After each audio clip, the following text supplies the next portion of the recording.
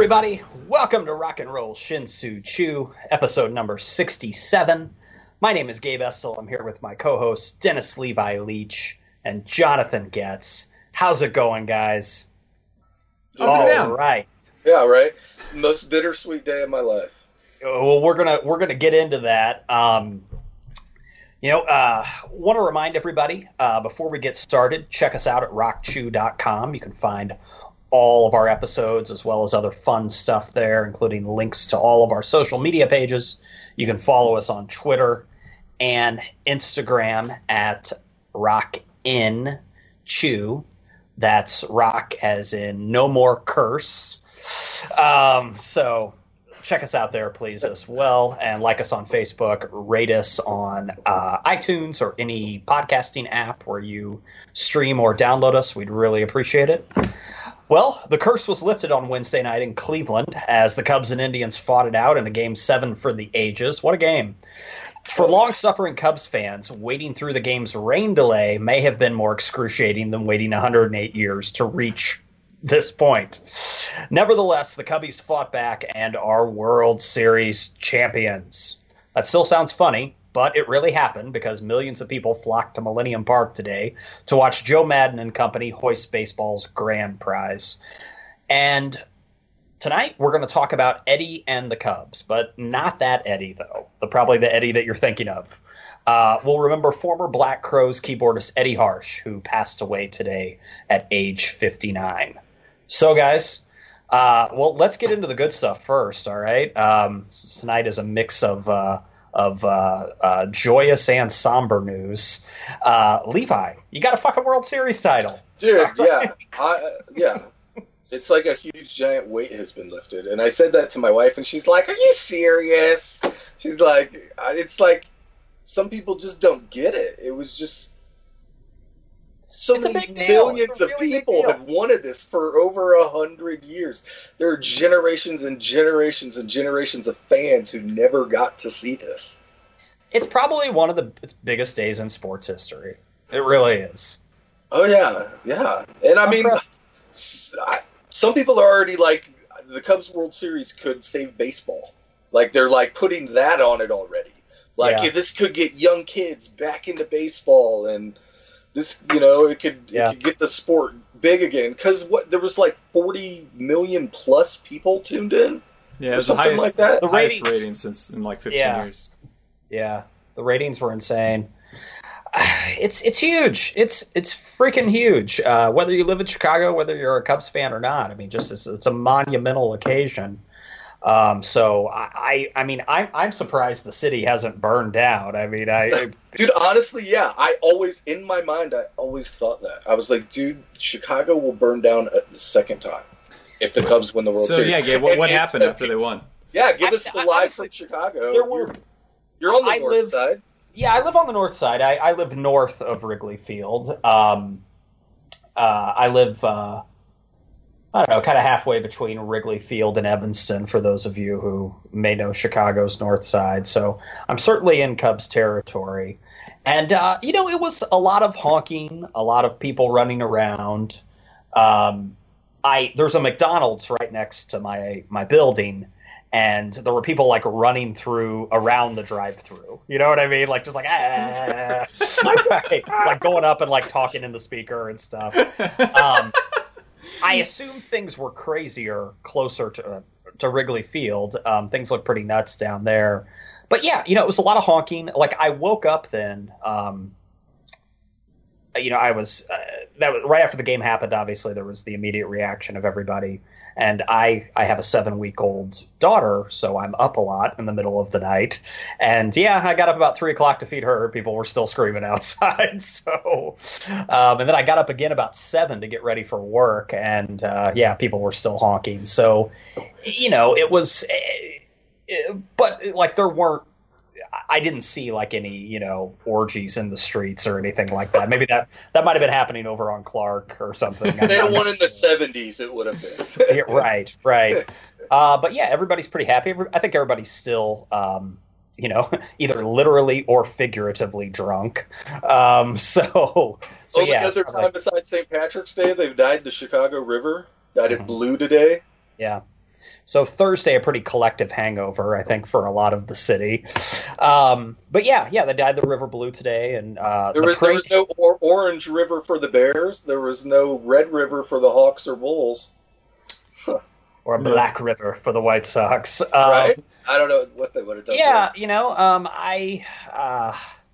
this is probably, I shouldn't say probably, it is. It's Chicago's biggest championship ever. Yeah, it's surprising that something could usurp the 85 Bears, but it sounds like that this might. Yeah, I think so. Before the episode, Jonathan said the one figure he saw was like 5 million people at the rally. Unconfirmed, somebody was throwing that around, yeah. I mean, God, that's... I don't know. I mean, those are estimates, What's greater Chicagoland population? Well, there's about, if you count the suburbs, like Chicagoland area, like there's close to 10 million people 10 million, here. okay. But just within the city limits themselves, it's like 3.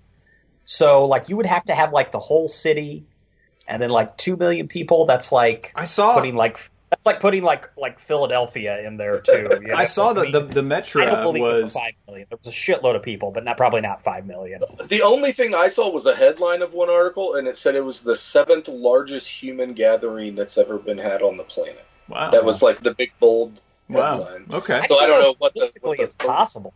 Like, could you fit 5 million? I guess like they include everybody on the parade route, maybe as well. I said, that's an unconfirmed number. That somebody just threw that out there. Yeah. I don't know. I know that Juliana Zobrist, Ben Zobrist's wife, the MVP of the World Series, Ben Zobrist, they were on the top of the double-decker bus, and she turned her camera on her phone, and there was just a sea of people lined on every street, and they would pass a block, and you would see down that block, and all you could see was people for forever.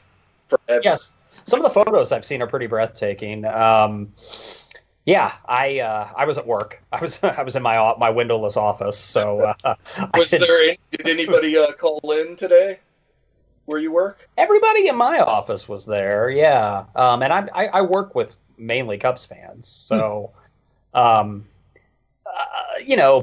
I mean, the crowd looked like it skewed kind of younger, just because those, like, the people like who are 21 have a lot of free time on their hands, So yeah, it looked like the crowd skewed a little bit younger, and obviously it's a big party. So yeah, I think there were a lot of people there. I don't know how many, but there were a ton. And it probably trumps the other recent celebrations of the White Sox and the Blackhawks. What's that? Ben Zobrist is a super class act, and I don't know if you saw this or not, but yesterday they bought a house when they got to Chicago, somewhere in Wrigleyville, right out there, because he biked to the stadium that day in like full uniform. Did you see that? Yeah, one day he biked to the stadium in full Cubs uniform, like a Little League. That's funny because in Little League, like you would be cool enough to only like wear your pants, but you would wear a T-shirt to the game, and then you'd put on your jersey top like when you got to the game. It wasn't cool to show up in full uniform in Little League. So he did this at the World Series. No, he didn't do it at the World Series, but it was one of the games right like towards a playoff game. Yeah, it might have been a playoff game or right at the end of the season. That's cool. They made a Topps Now card of it, one of those limited edition Topps cards. Cool. So yesterday, he comes out of his front porch in Wrigleyville, starts talking to his neighbors, starts signing autographs. They have a shot. People are just lined up for blocks. Oh, really? Like masses of people. Nice. And I don't know how many hours or whatever he stood there, but he like talked with all of his neighbors and all these people and signed autographs for kids for the day after he won the World Series MVP. Wow. I just thought that was really cool and really humble. Yeah, Good for him. Levi, I wouldn't want that many people hanging around my house. Yeah. So good. Too late. Yeah. Levi, take us back to everybody knows where you live. I'm sorry, what was that? Take us back to the Cubs have a 6-3 lead, and Chapman gives up the 3-run home run. What are you thinking? I'm sorry, Chapman gives up the 2-run home run with a 6-4 lead. I screamed no. My wife thought something was wrong with me physically. I'm like, I can't believe this is happening again. I remember seeing people. I was 3 years old in 1984, and I can still remember people crying. In 89, I can remember people crying. And that wasn't even the World Series. No. Yeah. Neither. 2003, you know? And so I'm like, I can't freaking believe this is happening. Yeah. And complete honesty, it goes into rain delay. I turn it off. I was like, I can't take this. I can't take it. I already have a You were ready to go to bed, or what? You know what I mean? Yeah, I went and laid down in bed. And my wife, she's been having some chest congestion. So she went and laid in the other room because she was coughing. And I was laying there, and I don't know, like however long it was, about 20 minutes, I flipped the TV on, and they were rolling the tarp off the field. So I was like, okay. And part of me was like, you know, and people, you know, analysts and people on ESPN and everybody has mentioned this, but I thought it too as well. It seemed like it was like a reset button. You know what I mean? It seemed like a reset button. Sure. The game was now 0-0. There was like an inning or two, you know, whatever left to play, and you know, it was the best rain delay in Cubs history. It was, yeah, you're right. It was a little bit of an equalizer. You know, prior to that rain delay, the Indians had the momentum on their side. Yeah, absolutely. And one of the cool behind-the-scenes stories of that rain delay is that Jason Hayward called a players-only meeting and took everybody into the weight room and basically was like, you know, we're good, we'll be fine, you guys, we can do this, we've always come back. And like gave like, I guess, an epic hype speech. And from a guy who hasn't really had a great postseason. Exactly. You know? Yeah. Exactly. And actually kind of a disappointing first season as a Cub. Oh, it was an awful first season he had like a 600 OPS. Yeah. Offensively, it was awful. Yeah. He saved a lot of runs this year, though. Yeah. And he made some plays that I'm not sure anybody else in that position in the outfield could have made. There was a play during the World Series. He made an awesome, like, coming in diving catch. And, you know, you're paying $25 million a year for defense. Basically. We are. And defensive base running, basically.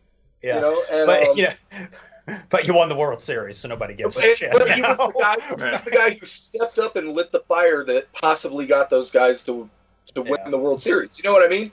It's just another one of the beautiful stories of baseball. You know what I mean? Baseball is a game of redemption. And the Cubs definitely, they came out and Schwarber got that hit and they pulled him for Almora. And Almora is a very young player. You know what I mean? He's been in the Cubs system for a long time, but this was his first, you know, obviously postseason ever. And a fly ball to the outfield, and he had the frame of mind to tag up, you know. And if he didn't get to second, you know, we wouldn't have got the RBI the next hit. Right. That's really, and you needed both those runs. And so that's base running beyond his years, right there. Absolutely. And and then nobody, honestly, I love Ben Zobrist, like I said, he deserves, I think, the MVP, but Miguel Montero got the game-winning run. Sure. You know what I mean? And he's a guy that, you know, hadn't really contributed much. He was the third catcher that game. Yeah, right. What was the stat? All three Cubs catchers played, and they all had an RBI. Yeah. Which is an impressive. Yeah. David Ross, his last game as a Cub, hits a home run off Andrew Miller. Bonkers, man. He knew how to go out. Yeah. Honestly, you know, I'm biased because I'm a Cubs fan, but it was one of the best World Series ever. It was. Yeah. Oh, that game was... Every game seemed like a Game 7 almost. Every game was just like so intense. And yeah, for the Cubs fans, it was. The last three games were Game 7s. Yeah. So what did you think after that third out? What happens? What happens in the Leach household? What am I hearing? I was like, woo! And then just like, kind of like a silence. Because I didn't know how to feel. Right. You know what I mean? Yeah. Like, it's part of me was family. like, obviously overjoyed. And then part of me was sad. Like, you know, I had some friends that I wish could have stuck around to see this. And, and you know, friends of my family that the people I saw crying in '84, you know, and, so it was a little bittersweet then for a little bit, but it's just, it's amazing. It was like a giant weight was lifted. Here's what I think happened, right? Levi, the third out came, right? Ashley and Susanna run in. They're like, yay, you know, the window is broken, right? Levi's nowhere to be found.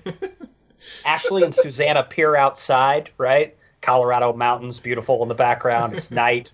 Full moon, Levi turns into a cub. Okay? He's a physical cub. And he's like, bear claw. Bear, right? Then, okay, and like Susanna's like, Dad! And Ashley's like, let him go. You know, Levi kind of scurries off into the Colorado forest, right? They get up the next day, right? Levi wakes up. He's on a park bench in Chicago, right? And he's just wearing a Cubs thong. That's it. All right? And he's painted blue. He doesn't know how it happened, right?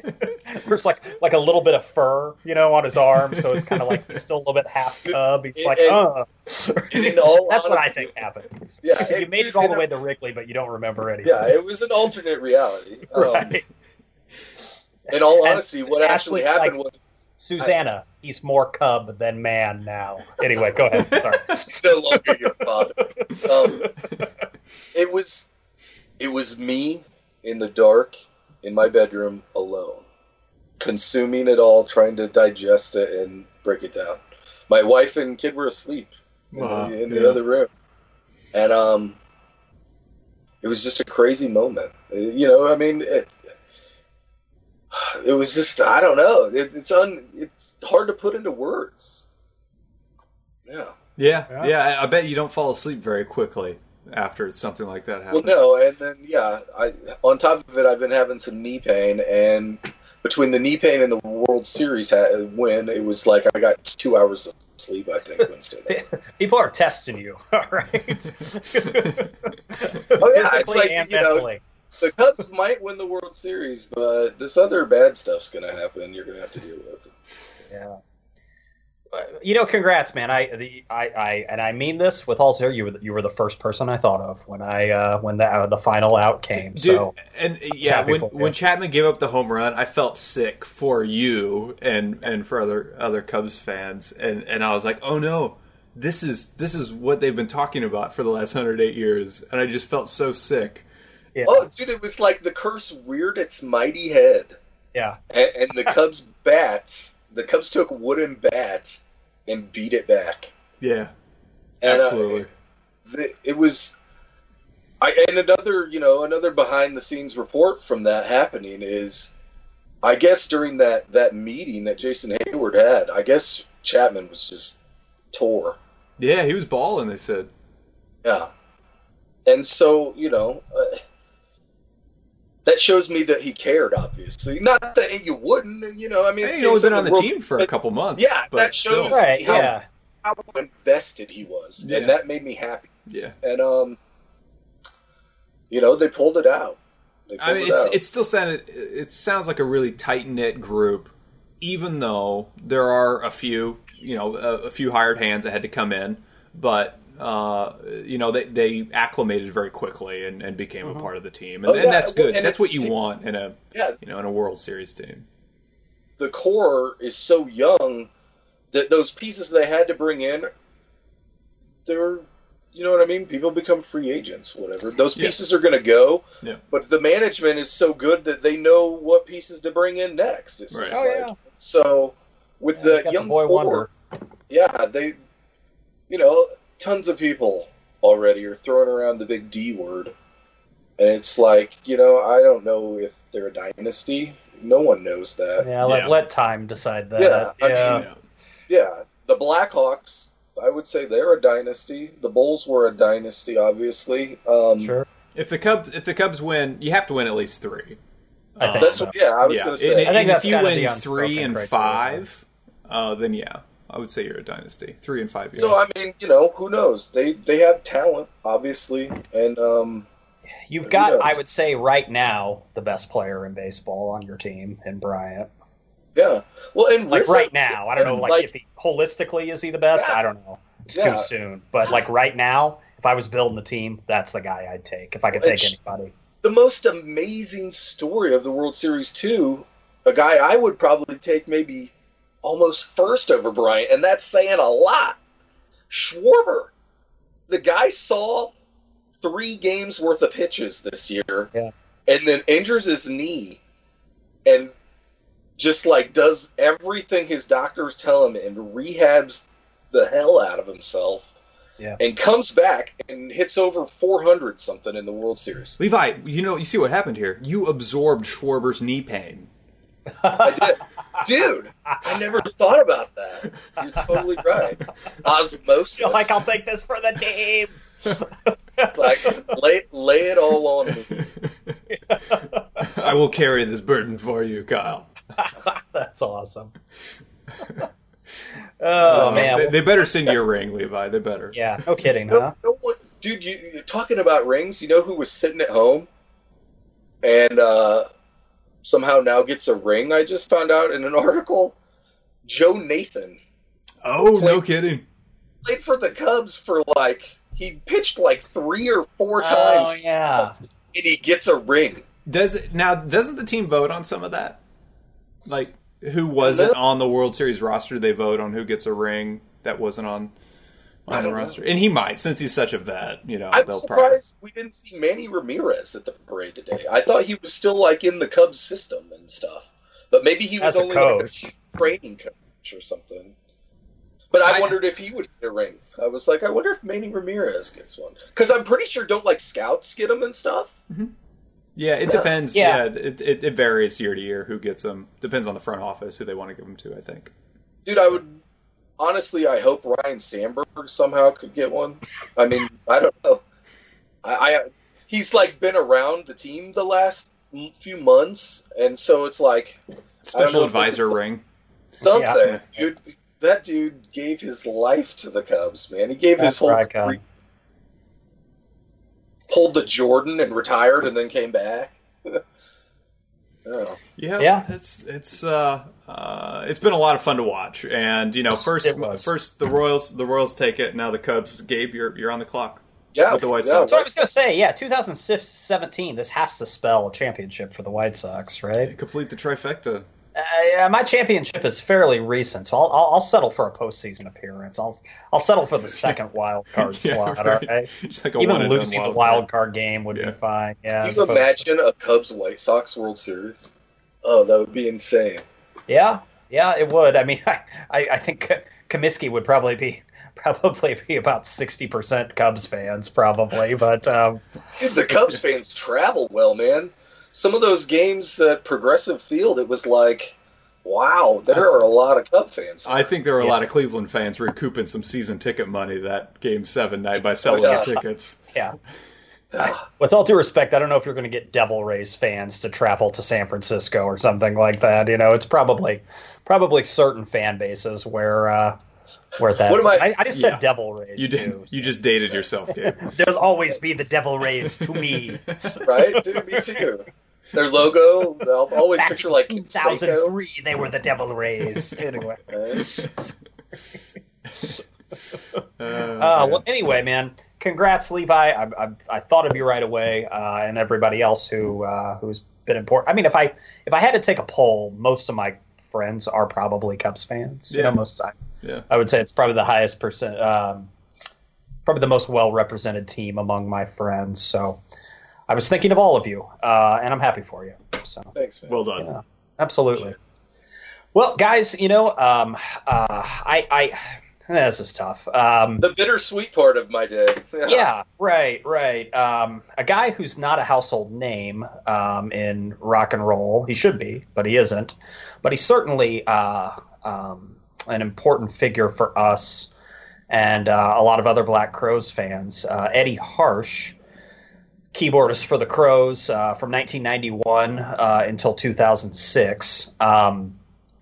Yeah, he died today. The details are still emerging, but or have yet to emerge, I should say, other than he passed away. But yeah, really, really sad. And I know it kind of, for Levi, it kind of cast a little bit of a cloud over all the joy that's happened over the last 40 years. I literally found out the news while I turned on ESPN to watch the Cubs parade and rally. Yeah, it was just like, oh my God, it was like somebody kicked me in the gut multiple times. And I think all of us, and Jonathan had mentioned this when we were texting earlier, it sounds kind of selfish, but all of us were looking forward to these upcoming shows for the Magpie Salute project, which I'm not sure what's going to come of that now. It might go on in some other form. I don't know. So yeah, there's that. And, I got to admit, a little part of me was like, these Magpie Salute shows are happening. You know what could come next? I was thinking of that as well, and I was hoping that was kind of around the corner too, but not so at least with Eddie. Yeah, he's a guy I met him a couple times, and not that we. I think we all met. Not that we got to know each other that well, but he was always funny. Oh, always funny, super down to earth. Yeah, gracious. Yeah. He was. He seemed like he was just a regular dude, and just not only was he funny and he was just such a great keyboardist. I mean, he's so good. If you listen to an album like Amorica, I mean, it's just not the same record without him. It's just really Southern not. Harmony. Yeah. I mean, Southern Harmony, and I really think Amorica especially, though. I mean, that's the Eddie Amorica. I mean, you listen back-to-back nonfiction into She Gave Good Sunflower. Yeah. It's so it's so like two different approaches, so disparate, but he tackles it, back to back, and it shows his range. Yeah. Just those two tracks back to back. Obviously, even Downtown Money Waster, Descending, and everything. Yeah, but to go I never from thought about it, but yeah, dude, that is like the Eddie album. Yeah. Descending's my favorite closing song for any album ever. Oh, it tears me up. Yeah, it does. God, beautiful. Yeah, and one of my fondest memories of him on stage is when I saw the Crowes and Page, and they do the intro to Your Time Is Gonna Come with just the spotlight on him. Yeah, dude, I still have my unused ticket from the show that I did not get to see because of the. Oh yeah. They canceled the Deer Creek show, among others. Yeah, but he was just one of the greats, and I was hoping he still had some shows left in him, but nonetheless, we'll miss him. So yeah, he was. I mean, I can't remember if I've said this or not, but I'm going to say it again. He was just like the natural progression from the '70s, like Nicky Hopkins, into the Chuck Leavell. Mm-hmm. Just that pure rock keyboardist. You know what I mean? He could play organ. He could play a Wurlitzer, a Rhodes. He could play a grand piano. He was just, he gave, I don't know how to say it. Like, he completed their sound. He colored those songs. He finished the coloring. Oh yeah, I mean, because if you compare Shake Your Moneymaker, which doesn't have him on it, it does have some keyboards on it to what it evolved. Chuck Leavell. But compare that evolution all of a sudden then to eventually to Amorica, and it's like, whoa, the difference here is Eddie Harsh. Yeah, absolutely. The band that we fell in love with really formed when they picked him and Mark. Him and Mark made that band. I'm not gonna. I don't know. I don't want to say that because that sounds like I'm taking something away from the Robinson Brothers. The Robinson Brothers were good. Eddie Harsh and Mark Ford made that band great. Yeah, that's not just a keyboardist and a guitarist. You know what I mean? Like those are two active ingredients you're adding in that are taking it to another level. Absolutely. So Eddie, rest in peace, man. It's sad news. Fortunately. Left us with some great tunes and some great shows, which I know I'll be, I'll probably be up when the baby starts crying here in a few hours because I'll be listening to a bunch of 1996 shows probably. So yeah, one of the greats, man. I will miss him. Real quick, one of my favorite things about Eddie was that, like, when we were getting into really kind of follow bands in the mid '90s, he was kind of the first almost cartoon character of all of these members of these bands that we were really into. And so he was almost mythical in that sense, but mythical in like a puppet sense, like a Muppet. Yeah, Yeah. Oh yeah. Yeah. He's skinny. He's got that long, kind of stringy, nasty hair. I mean, like old Weird Ed. Yeah. Even though he was only like